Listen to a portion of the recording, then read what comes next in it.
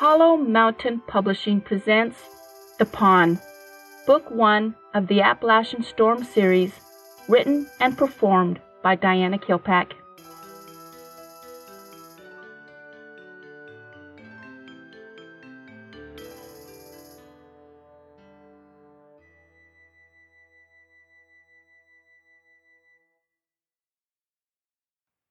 Chapter 34.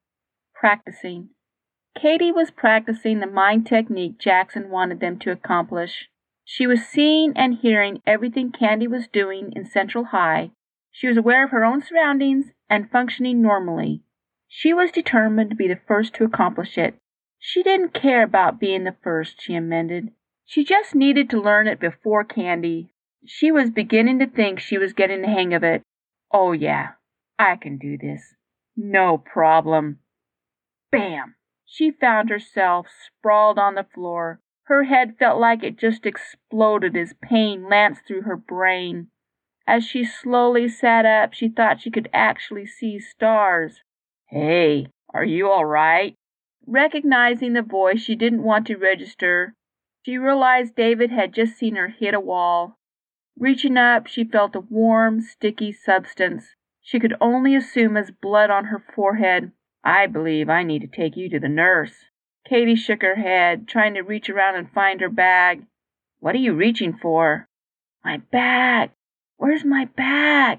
She said softly, still clutching her head. Hold on. You've got stuff everywhere.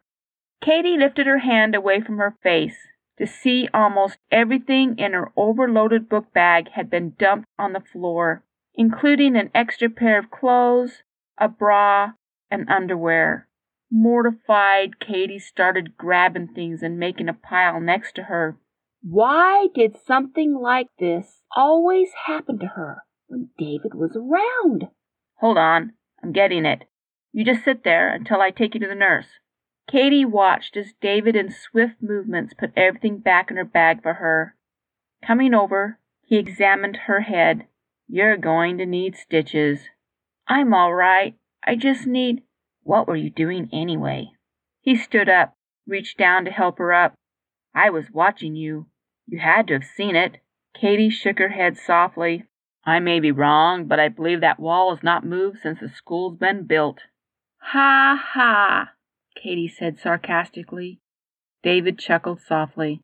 Come on, I'll take you to the nurse. No, I just need to go to the restroom, Katie objected. Thanks. Turning, she headed for the nearest ladies' room. Finding a paper towel, she wiped the blood from her face. Reaching into her bag, she pulled out a clean shirt. Changing quickly, she combed her hair. Taking one last look at herself, she walked out into the hall. She should have known. David was waiting patiently outside.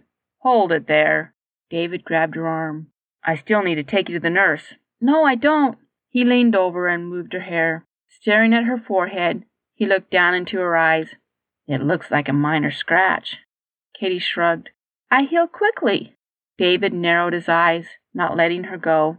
You didn't think I survived that car crash by divine intervention, did you? One of the perks. She shrugged. You know. You were gone for 4 days. I was hurt pretty bad. Jackson found me. David's spine stiffened at Jackson's name. He shook his head a little. What were you trying to do just now? Jackson has us working on mind exercises. I was trying to look through Candy's eyes while still functioning in my environment. David paused a moment. Let me see if I got this right. You are trying to see through Candy's eyes, Candy, who is attending Central High? I didn't say that. I can already see through Candy's eyes. I am attempting to see through her eyes, listening to what she hears while still functioning in my environment. It's a lot harder than it sounds. David nodded his head, a frown forming on his face. How is learning this important? I don't know. Jackson says we need to learn it. She shrugged. Do you do everything Jackson says? Absolutely. She nodded. I'm going to learn it first this time. David sighed. Your mom has been talking to my mom.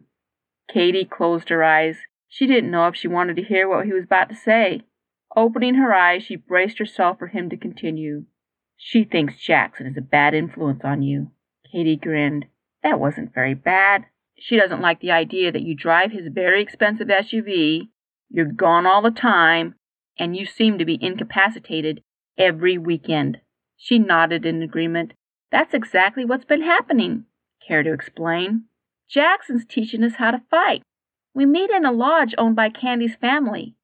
We go there every day after school. On the weekends, we work on our mind exercises. This in turn causes everyone to have massive migraines on Sunday. She shook her head. It's not pretty. Who are you planning on fighting? Katie shook her head. She almost turned and walked swiftly away. Looking into David's eyes, she could tell he expected her to do just that. Do you remember hearing about those campers who were attacked by animals? David nodded, staring intently into her eyes. We have to stop them. They are no longer afraid of Elizabeth Hawk and encroaching on her territory. What exactly are we talking about? Forrest calls them malice. She shook her head. I'm not even sure they are the worst things out there. How do you become a malice? Realizing she spoke too much, she hefted her bag on her shoulders, backing away. I'm sorry, I have to go. Tears came to her eyes when she saw the frustration and hurt on his face. David stepped closer, blocking her way. He backed her into a locker, the lock digging into her back. We have to know, Katie. My family, your mom, everyone that's close to this thing has to know what's going on around us. Not knowing is killing us. Can you understand that? We've got to know. He let her go and backed away from her. Just think about it, please. Shaken, Katie walked away. That was quite a conversation, Candy said through her thoughts. Katie jumped. How much did you hear? Probably all of it. Your emotions were jumping all over the place, so I decided to investigate. Katie grimaced. Jackson always complains my emotions swing in every direction. Are you okay? She felt Candy's concern through her emotions. Yeah, he's probably right, you know. You think we should tell our parents and the Blacks? Katie asked in surprise. No, I think we need to tell your parents and the Blacks. We need to leave my parents completely out of this. Hey, if one parent is told, all parents are told. Okay, forget I brought it up.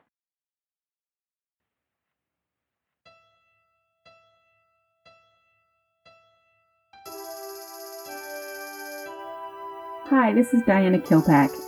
I hope you've enjoyed this week's chapter of The Pawn, the first book in the Appalachian Storm series.